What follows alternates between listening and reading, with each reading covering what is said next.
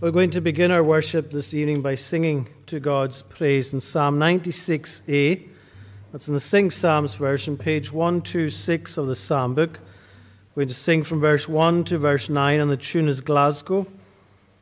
Psalm 96a. O sing a new song to the Lord, sing praises to his name, and his salvation day by day let all the earth proclaim. His glory and his mighty deeds to every land declare.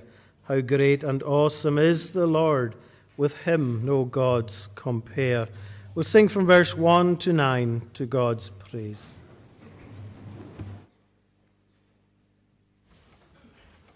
Oh, sing a new song to the Lord, sing praises to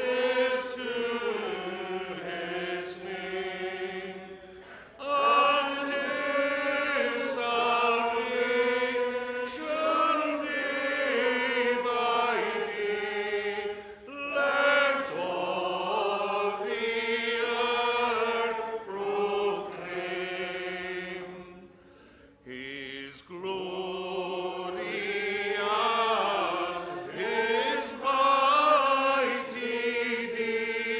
to every land declare. How great and awesome is the Lord, with him no gods compare. For other gods are wood and stone, the Lord made heavens high. All power and majesty are his. He dwells in glorious light. All nations to the Lord ascribe the glory that is due. Glory and strength ascribe to God, and praise his name anew. Enter his courts with joy and bring an offering with you. Worship the Lord in holy fear. All earth before him bow.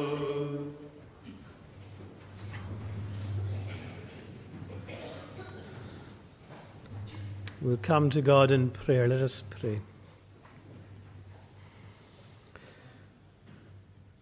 Lord our God, our Father in heaven, we do thank you to be able to draw near to you, to be able to worship and praise your name, to remember that you are King and Lord over all, to remember that your throne, the throne on high, is secure and that nothing can remove it, that you are unchanging and unchangeable.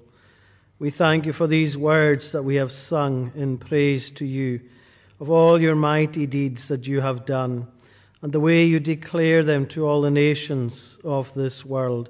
How great and awesome is the Lord, with him no gods compare.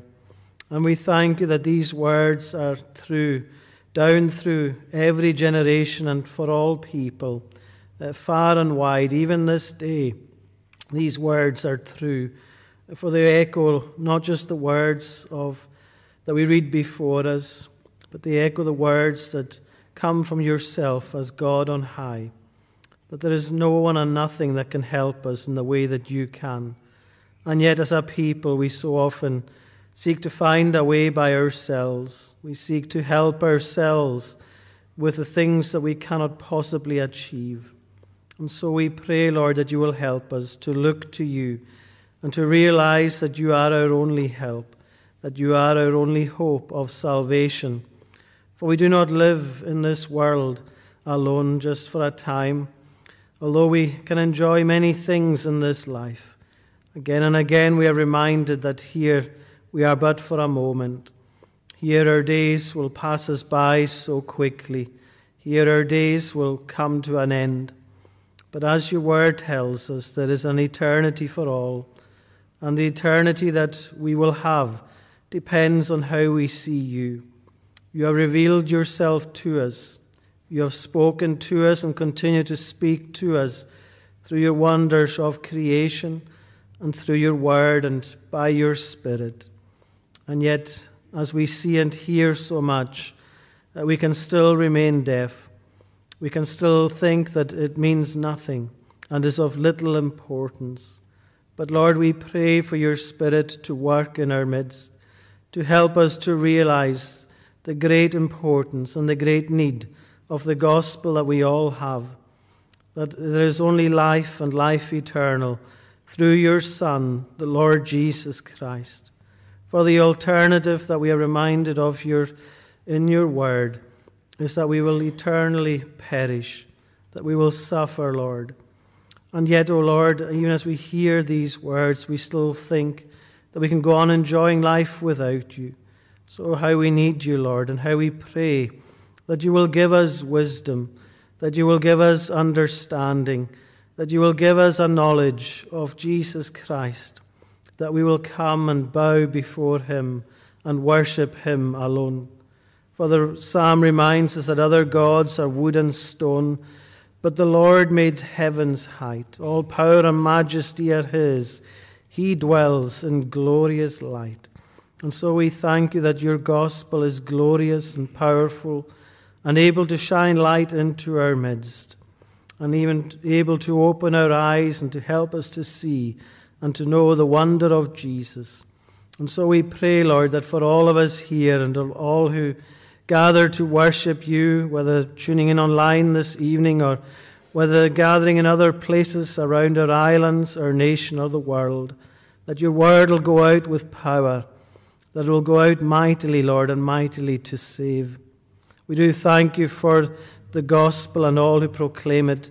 We thank you that it is bearing fruit throughout the world. And may it be, Lord, that would continue until the day of the Lord's return, that we would see and hear of people coming to faith, that we would see and hear prayers being answered, even prayers offered many years or even generations ago, that your blessing would be poured out on nations near and far, that your peace that passes understanding would come and reign in our midst. We do acknowledge, Lord, our sinfulness. We acknowledge how far short we fall of your glory. We are sinners before God, and yet we thank you that there is forgiveness, that you are a God who longs for people to come and confess their sins and turn from them and find with you that mercy that is able to transform and to keep us looking to Jesus. And we thank you, Lord, for your patience and long-suffering towards us. We thank you that you are a God who in wrath remembers mercy. And so we pray, Lord, that you will indeed come in a day of your power. Remember us as a people here. We thank you that you are God and Lord to be called upon in all our different needs. And so that whatever cares and burdens we may have this evening, that we can bring them all to you. As we have heard, the one who made the heavens high. And we pray, Lord, this evening for all who need you, as we all do, and many with particular needs. We thank you, Lord, that you are the one who hears and is able to answer prayers and to answer them even beyond all we ask or imagine. And help us and give us faith as we pray, and not to restrain ourselves in our requests, but to bring them boldly to you, acknowledging that it's not dependent on us or our own abilities, but on the one who is able to do all things.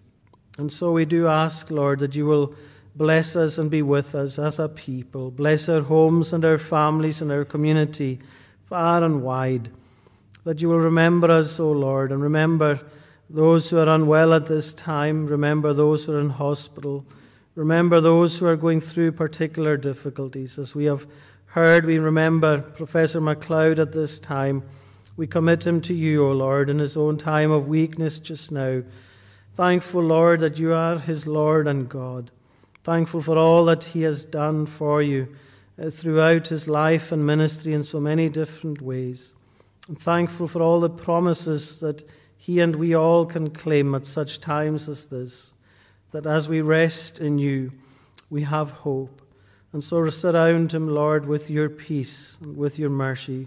Be with his wife and sons and brother and sister too, Lord, and all who remember him at this time.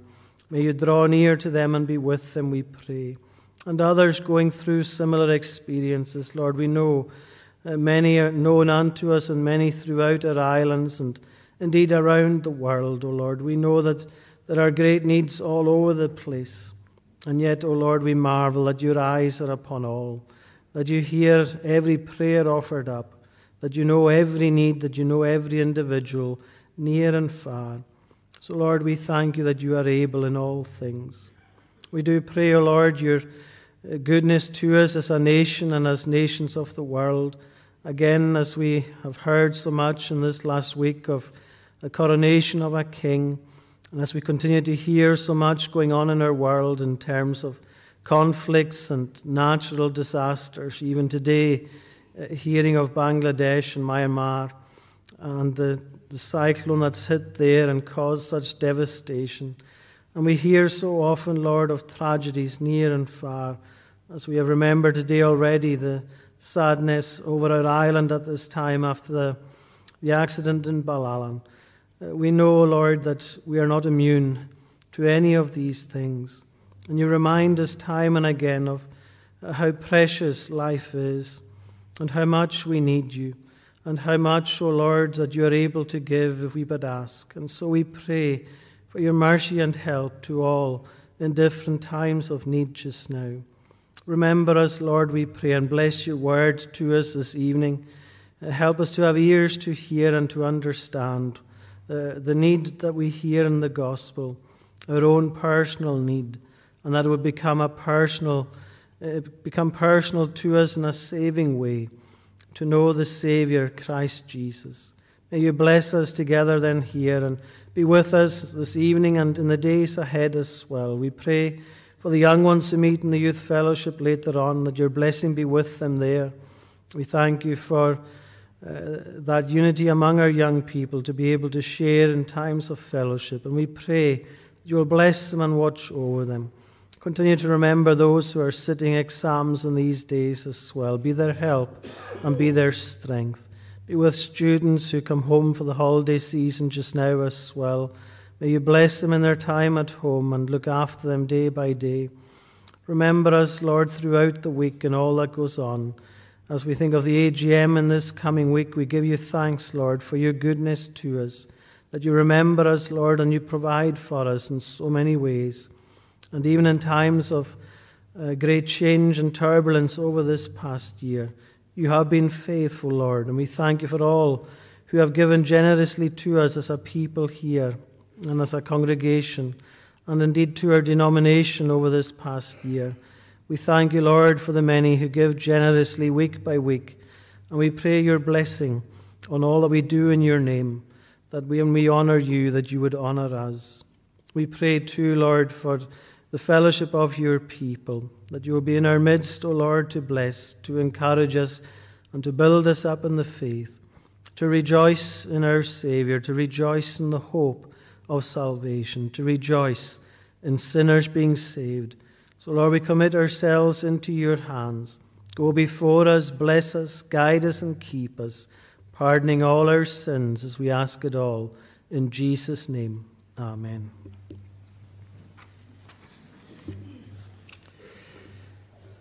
We're going to sing again to God's praise, this time in Psalm 24 in the Scottish Psalter, page 230 of the Psalm books. Psalm 24. We're going to sing from verse 1 to verse 5. And the tune is Paisley. Psalm 24 at verse 1, which reminds us that the earth belongs unto the Lord and all that it contains, the world that is inhabited and all that there remains. So we'll sing from verse 1 to verse 5 to God's praise.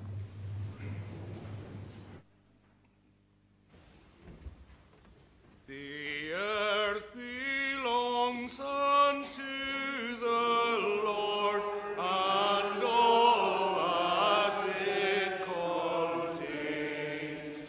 The world that is inhabited, and all that there remains. For the foundations thereof beyond the seas did lay, and he hath established it upon the floods to stay. Who is the man that shall ascend into the hill of God? Or who within his holy place shall have a firm abode? Whose hands are clean, whose heart is pure, and unto vanity, who hath not lifted up his soul, nor sworn deceitfully. He from the eternal shall receive the blessing him upon, and righteousness him from the God of his salvation.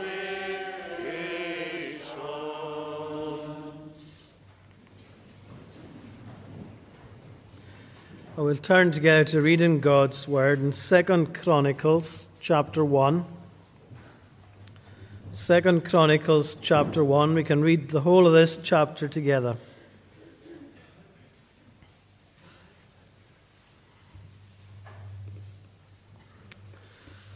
Solomon the son of David established himself in his kingdom, and the Lord his God was with him and made him exceedingly great.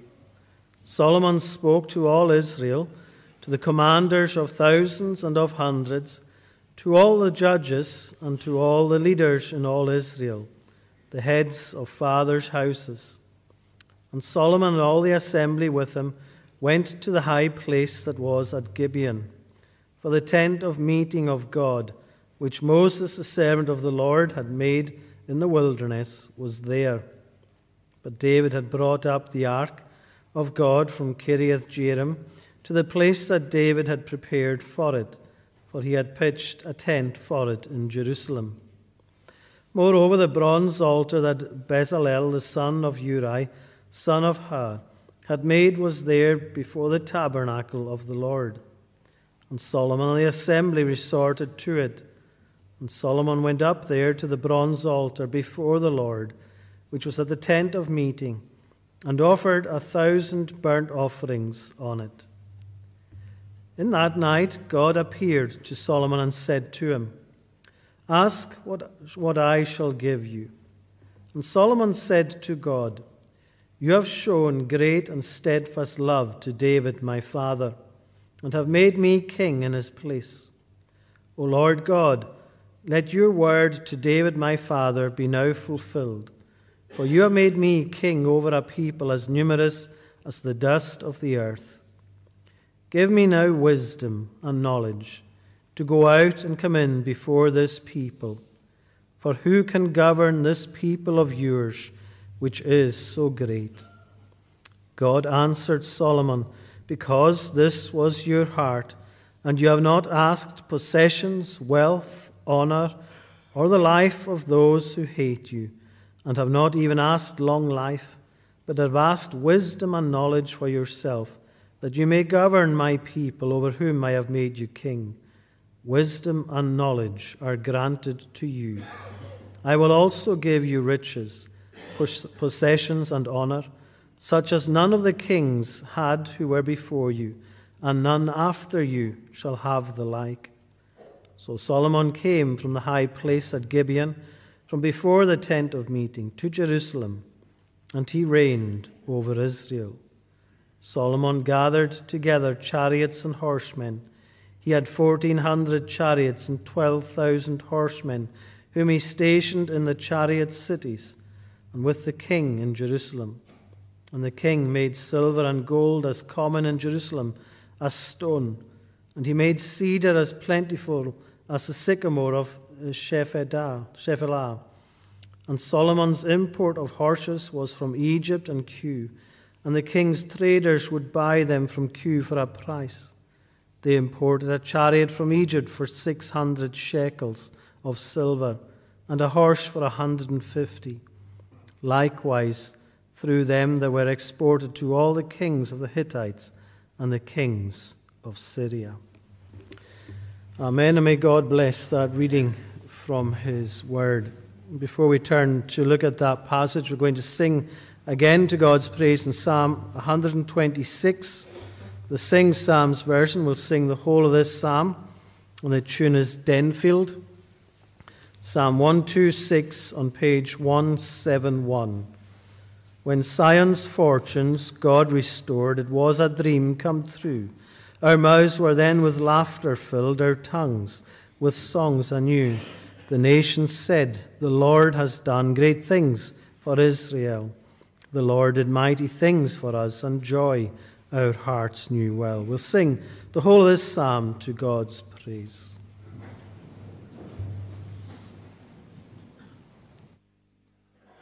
When Zion's fortunes God restored, it was a dream come true. Our mouths were then with laughter filled, our tongues with songs anew. The nations said, the Lord has done great things for Israel. The Lord did mighty things for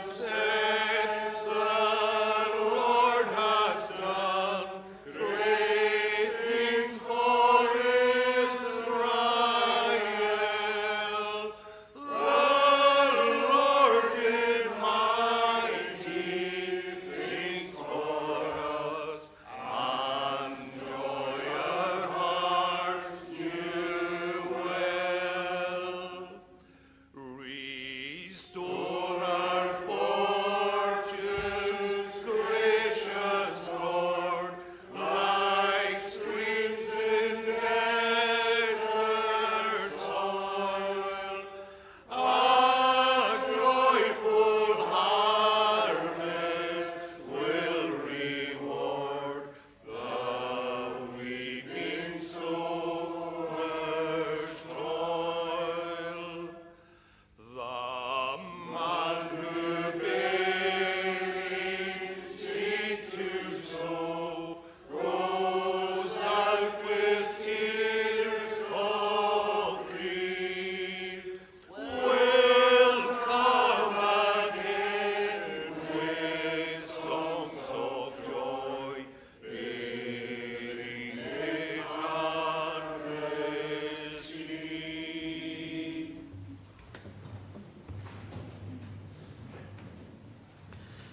Well, we can turn back together to our reading in 2 Chronicles chapter 1.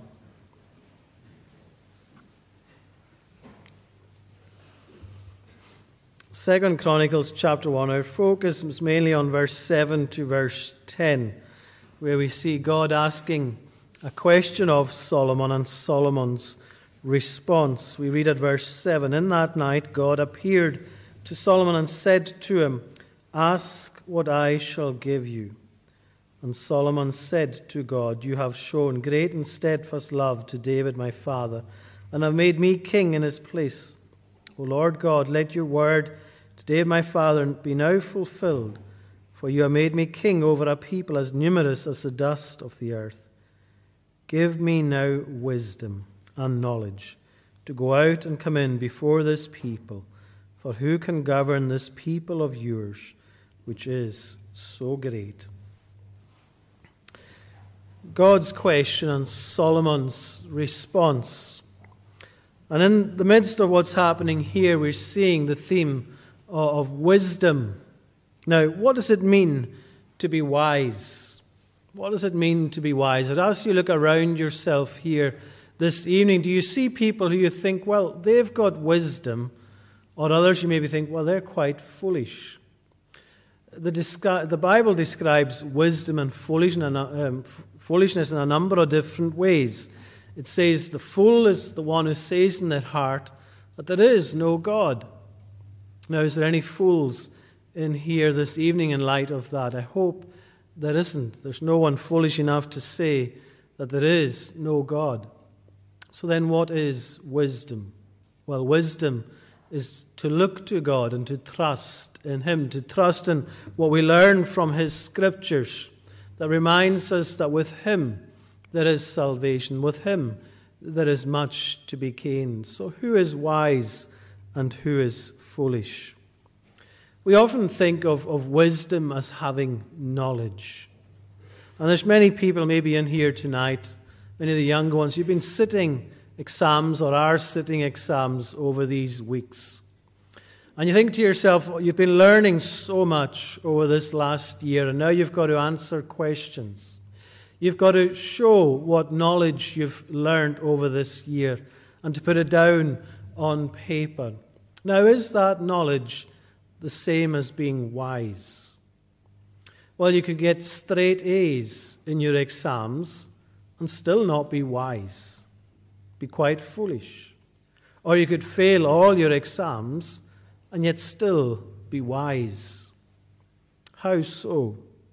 Well, it depends how you look at wisdom and what wisdom is to you. Jim Packer wrote a book called Knowing God. And in that book he says that wisdom is the power to see and the inclination to choose the best and the highest goal, together with the surest means of attaining it. Now, what was he speaking about there, the best and highest goal? Well, the clue is in the title of the book. It is to know God, to trust in Him. And the surest means of attaining this is to listen to what His Word is telling us and to be guided by that Word, because that is where wisdom is found. Wisdom is found with God. Now, there are many things in this world that will tell us otherwise, that our wisdom is found in many other different means apart from God. And yes, there is much we can learn in this world from other kinds of teachings and knowledge, things that are good to know and important for us to know. But true wisdom, true knowledge, true understanding is found with God. And our reading here this evening reminds us of that. Who was the wisest man to ever live? Well, the Bible tells us it was Solomon. He had wisdom beyond any who were before him and any who would be after him. And yet, even in his own experience, there were times when he was foolish.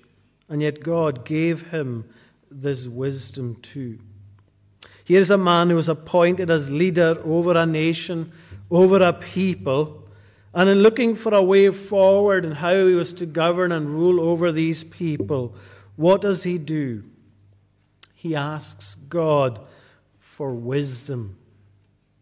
And when we think of the world in which we live and the turmoil that there is throughout our nation and so many nations of the world, especially as we think of leadership and the goals of leadership today, we think of how wisdom and leadership is lacking in so many ways, and how we need the wisdom of God for those who rule over us on every level of life, and for ourselves to be led and guided by the wisdom of God. And that is what God offers us through His Word. He invites us to have this wisdom.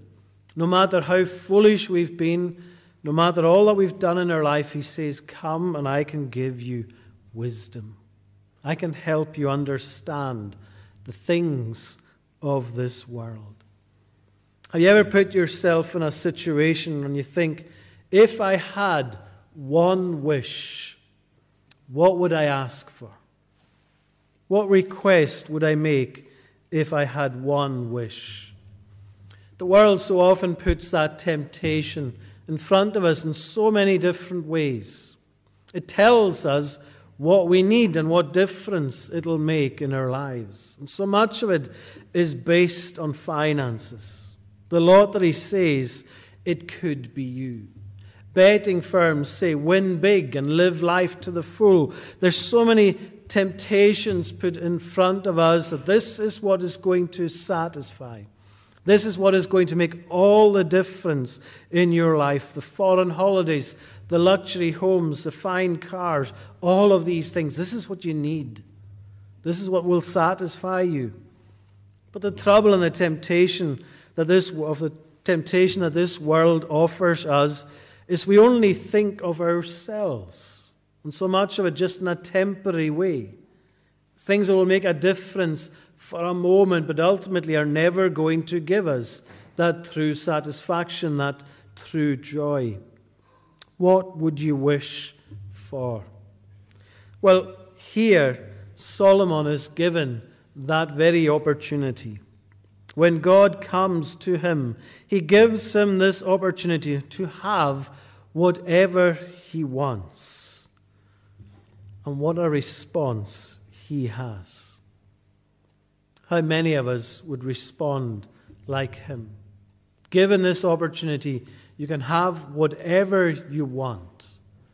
How many of us would respond and be honest in the same way as Solomon responds here? But there really is a lesson for us, both in the question and the one who asks the question and the response that Solomon gives. It reminds us that we can ask great things of God. And it reminds us too that He is able to give great things to His people. Not seeking things for our glory, but for His. And so let's just consider these two things together for a time from this passage. God's question and how it shows us how He is a God of abundance. And then secondly, we look at Solomon's response and his response in asking for wisdom. So first we'll look at God's question. And the question there in verse 7, ask what I shall give you. Ask what I shall give you. Solomon was David's son. David, who had been king over God's people. If you just turn back one page to the end of 1 Chronicles, you see there where it tells us that Solomon was anointed king, and David, his father, passed away. In verse 22, in the middle of verse 22, it says, they made Solomon, the son of David, king the second time, and they anointed him as prince for the Lord, and Zadok as priest. And then it says in verse 26, thus David, the son of Jesse, reigned over Israel. That the time that he had reigned over Israel was 40 years, and then he died, it says, at a good age. So David had been king, and now Solomon is anointed king in his place. And that's what we see then as we come into 2 Chronicles chapter 1. We're really continuing on from where 1 Chronicles left. What had preceded there we see continuing now, and especially as you look at verse 1. Solomon, the son of David, established himself in his kingdom, and the Lord, his God, was with him and made him exceedingly great. David had been blessed by God and given so much as king over Israel. And again, David was wise and yet foolish at times himself as well, but he was given the wisdom of God. And now we come to Solomon, his son. And verse 1 makes it very clear for us, the Lord was with him. The Lord was with him. And for any nation, for any king, for any people, for any church, for any individual, that is key. The Lord with us. That is what we need. And this is what God offers to his people. He is a God of abundance. Because with God on our side, we have one who is able to give us anything that we need or desire. That's what his question is about in verse 7. Ask what I shall give you. God is saying this to Solomon, able to give him anything that this world has to offer. The Bible teaches us that the earth is the Lord's and the fullness thereof. We sang that in Psalm 24. Everything we see around us, it all belongs to God. The cattle on 1,000 hills belong to God, Psalm 50 tells us. So you read throughout Scripture, you see everything belongs to God. And this is the God who is saying to Solomon, ask of me what I shall give you. Every year there's a day set aside. It's called World Earth Day. And people in that day are challenged about the impact that we have made or are making on all the creation around us. And year by year, this goes on, reminding us of the great damage that's been caused to our world, to God's creation, and challenging us about our attitudes towards it. One of the greatest problems that this world sees today is a selfish people. A people who think it's all for me. It's all for myself to enjoy and to do as I please. Now we're thinking of individuals in that sense, but also looking in a broader sense where we see it's so much of life is for this moment, for this day. To reap as much as we can, to make as much money as we can for ourselves in the here and now, because we think it's ours. And yet God's word reminds us that it's His.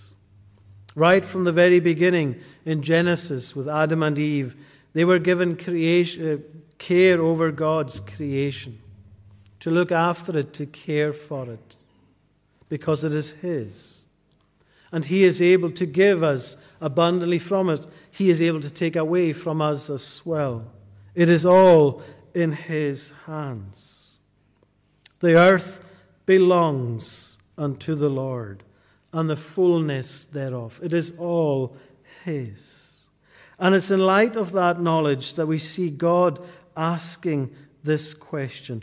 Ask what I shall give you. It's an open invitation that shows God has control over everything. It's a reminder to Solomon. It's a reminder to ourselves. Who is in control of this world? As we were hearing this morning, who is king over this world? It is the Lord who is king. It is the Lord who rules over it all. He has control over it all. He is able to give from all that already belongs to Him. God's control and reach goes far and wide, but it challenges us. How much do we trust God? How much did Solomon trust God? Well, fully as we shall see. But how much do we trust God ourselves when a world that so often mocks God, in a world that so often puts God away and belittles God and says he's not real, he doesn't exist, he's just a fairy tale, a myth? Does that shake our faith? Does that shake our belief in him? Does it make us think, well, can God do this? Can God really provide for me in this way? Can God help me in this need that I have? Do you see God as all-powerful, all-seeing, all-knowing God? Or do we, because of what the world says, put restrictions on God? Is your attitude one where you're saying, well, if only God could help me in this, but he can't? Or is our attitude as it should be, I thank the Lord that he is on my side, that I can trust him, that he will help me, for that is his promise, to be with us no matter what. We think of the opportunity of the question that God puts to Solomon here.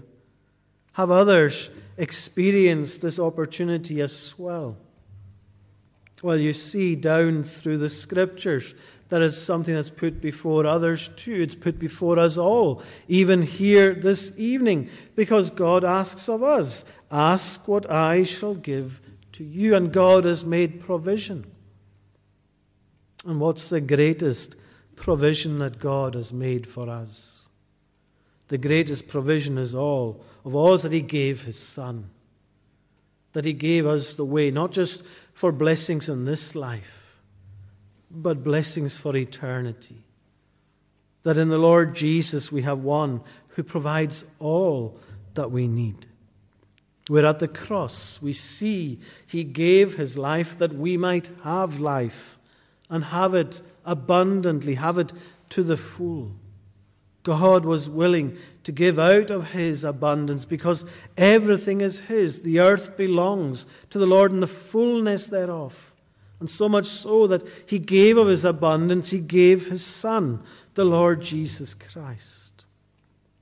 So does that not show us a God who is able, a God who is willing, a God who has done so much to help us already? So here is God saying to us this evening, ask what I shall give you. And what's our response? What are we asking for? There's another wonderful incident in the Gospels where we see this very same kind of question being asked. Jesus asks this question in two different settings. He asks, what do you want me to do for you? It's in the Gospel of Mark, chapter 10. And the first account is when he's with James and John. Two of his disciples, two you would think would know best of all what to ask for. And Jesus says to them, what do you want me to do for you? And what's their response? Well, you see, they're fools. They say, we want one to sit on your right hand and one on your left hand in glory. They're asking honor and glory for themselves. Such a selfish response.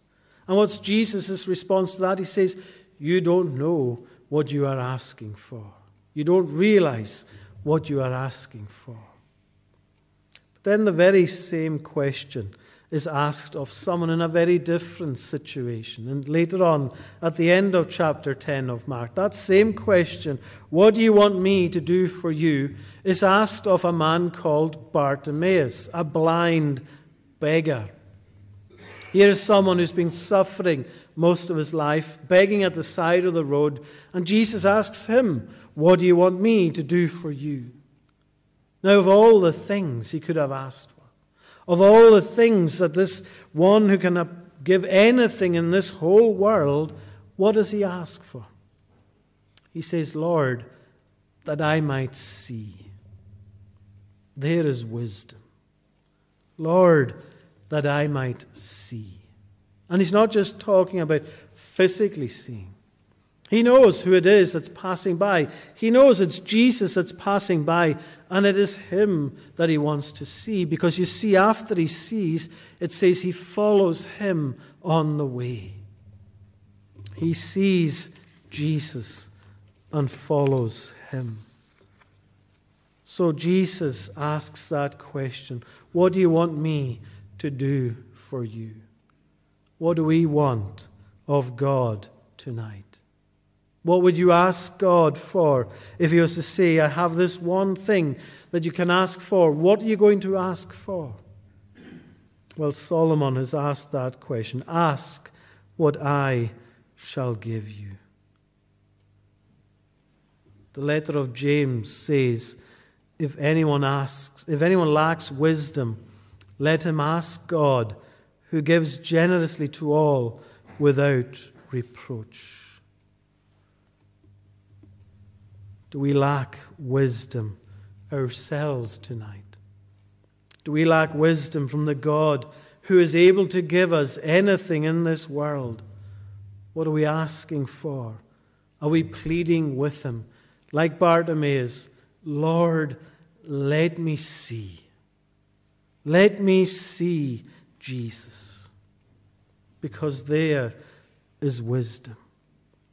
God says, ask for whatever you want me to give to you. So how do you respond? Well, let's look at, secondly, Solomon's response. And the response that he gives to Jesus, to God, with this request. And he says this in verse 10. Give me now wisdom and knowledge. Give me now wisdom and knowledge. So as we see a God who is a God of abundance, we see the way to enjoy this abundance is a right view of who God is and a right response to God. If we want to know the blessing of God in our lives, we need to learn lessons from how Solomon responds in this chapter. And there's three things we can take from his response and his approach to God. The first thing is this: he worships God. There is the first thing that we want to take from this. He worships God. You see it in verse 6.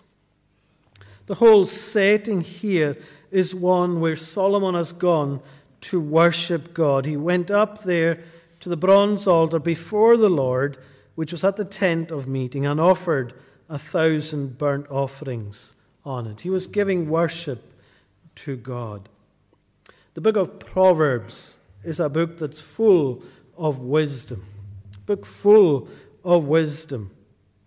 And it says the fear of the Lord is the beginning of all wisdom. We were reminded of that this morning as well. That word fear means worship and love of God. Worshipping him with all our hearts, as Solomon is doing here. Proverbs chapter 4, verse 7, it says, the beginning of wisdom is this: get wisdom. And whatever you get insight, get understanding. I was at a funeral this week over on the west side where that verse was quoted. A Christian man who had passed away, and he was one who often asked questions and sought understanding from God's word. And this verse was quoted in the sense of this was his desire. He longed for wisdom. More than that, he longed for understanding. Being able to apply that wisdom to our lives. And that is wisdom. Getting understanding, getting knowledge. And this begins by giving worship to God. By acknowledging him for who he is and what he is able to do. Exodus 34 verse 14 says, do not worship any other God, for the Lord, whose name is jealous, is a jealous God. He is worthy of all our worship. We are to come to him. Somebody once said, if God is not Lord of all, he is not Lord at all. And that's a reminder for our own lives too. Is he Lord of all? Because if not, he is not Lord at all. If there is something that we are putting before God and worshipping before God and seeing as more important than God, then he's not Lord of all. And there are maybe things that we have to remove from our lives, take out of our lives, because it's keeping us from worshipping God as we should. Solomon, as we see here, was worshipping God, giving his whole heart to him in worship. And there is how we too get wisdom. It's not just coming in the routine of worship. It's not just coming because it's what we do at 11 and 6:30 on the Lord's Day. It's coming because we long to meet with God. We long to give our worship and praise to him because we recognize that we depend on him for all things. So do we worship the Lord aright? Are we seeking wisdom from him in that way? The second thing we see with Solomon here is that he is humble. He is humble before God. And wisdom is so often closely linked to humility. And you see that with Solomon later in his life. He lets pride come in. Pride is so often our downfall. And we see it with Solomon. Instead of humility, pride comes in. But here we see a humility in him. We see it in verse 7 and verse 8. When God asked that question of him, "Ask what I shall give you," Solomon said to God, "You have shown great and steadfast love to David my father, and have made me king in his place." You see, he's saying that you have made me king. It's not an honor he's put on himself. He's seeing it as God, the Lord, has made him king. And then he goes on to say, "O Lord God, let your word to David my father be now fulfilled. For you have made me king over a people as numerous as the dust of this earth." And look at how he describes the people. He says that they are your people. This people, for who can govern, at the end of verse 10, who can govern this people of yours, which is so great? There is a sense of humility in Solomon here. It's not his power, it's not his authority or his achievements in life that are important. It is honoring God. Humility is something that's so lacking in life today so often. When you watch Parliament, whether it's in Westminster or Holyrood, how often do you see people stand up and apologize and say, "I was wrong. I apologize." Because instead they blame somebody else. It's always somebody else's fault. And we're the same ourselves in so many ways. We look for someone else to blame instead of acknowledging our own fault. But if we humble ourselves, later on in chapter 7 of this book, it speaks about verse 11. Solomon finished the house of the Lord and the king's house and everything that the Lord had done. And the Lord appeared, it says in verse 12, and said to him, "I have heard your prayer and have chosen this place for myself as a house of sacrifice. When I shut up the heavens so there is no rain, or command the locust to devour the land, or send pestilence among my people, if my people who are called by my name humble themselves and pray and seek my face." There is a sense of humbling before God. James, again, in the epistle in the New Testament, says, "Humble yourselves before the Lord, and he will exalt you." And that's the very thing that we see with Solomon here. He humbles himself. He asks not for possession or glory or honor. He asks for wisdom. And what we see is, as he gets wisdom, he gets everything else with it too, because he asked aright. In verse 11 and the end of verse 11 into verse 12. He says, "You have asked wisdom and knowledge for yourself, that you may govern my people, over whom I have made you king. Wisdom and knowledge are granted to you.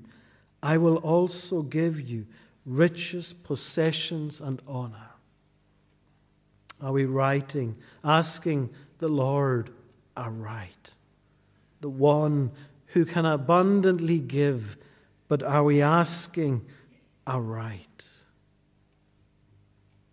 The final thing we see of this is he's not selfish. He's humble and he's not selfish. He realizes his God-given responsibility to govern God's people. He says, "Not my people, but this great people of yours." If only kings and rulers in this world would see people as God's people, this great people of yours. But instead, they're so often selfish, and so are we. We are a selfish people. But who put others first? Who shows us what it is to put others before ourselves? The greatest one of all is the Lord Jesus Christ, putting others before himself. As it says in Philippians 2, verse 6, "Who, being in the very nature God, did not consider equality with God something to be grasped, but made himself nothing, taking the very nature of a servant, being made in human likeness, and being found in appearance as a man, he humbled himself and became obedient to death, even death on a cross. Therefore, God exalted him to the highest place." He came to serve and to give his life as a ransom for many. He died. He put others before himself. He said, "Father, forgive them, for they know not what they do." There is mercy towards a foolish people. And he's saying, will you not ask for wisdom tonight? Wisdom to know God, to trust him, to not be foolish and say there is no God, but to believe in him who is able to provide so abundantly to us in all ways if we would trust in him. Abraham Kuyper, he once said this, writing a poem. He said, "I am not sent a pilgrim here, my heart with earth to fill. But I am here God's grace to learn and serve God's sovereign will. He leads me on through smiles and tears. Grief follows gladness still. But let me welcome both alike, since both work out his will. No service in itself is small, none great, though earth it fill. But that is small that seeks its own, and great that seeks God's will. Then hold my hand, most precious, most gracious Lord. Guide all my doings still, and let this be my life's one aim, to do and bear thy will." To have wisdom and to delight in God's will. Are we seeking God in the right way today? Are we wise? Are we wise when he says, "Ask what I shall give to you"? Do we want honor and glory like James and John? Or do we have the heart of Bartimaeus? "Lord, that I would see," and that we would see him and follow him on the way, our eyes fixed on Jesus. May God grant us wisdom to see. Let us pray. Our Father in heaven, we give you thanks for your word and for how it teaches us so much. It teaches us wisdom and knowledge are the greatest thing to desire, and that knowledge and wisdom is found in the Lord Jesus. So we pray this evening, Lord, to help us to be wise, not to be fools and to deny God, but to be wise and ask God that we would see Jesus and follow him on the way. So bless us, we pray, in your word to us, and forgive our sin as we ask it all. In Jesus' name, amen.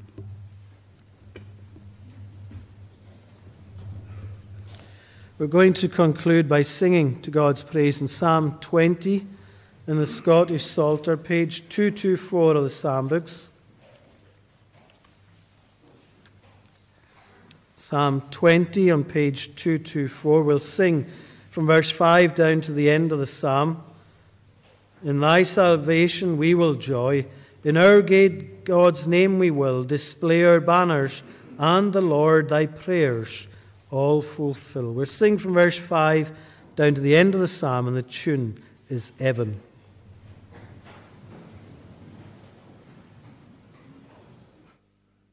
In thy salvation we will joy. In our God's name we will display our banners, and the Lord thy prayers all fulfill.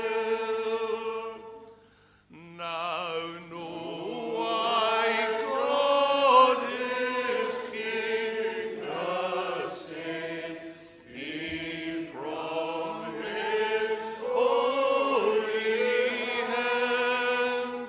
Will heal him with the saving strength by his own right hand given.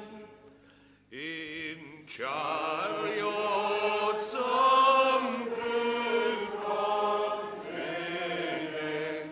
some horses trust upon, but we remember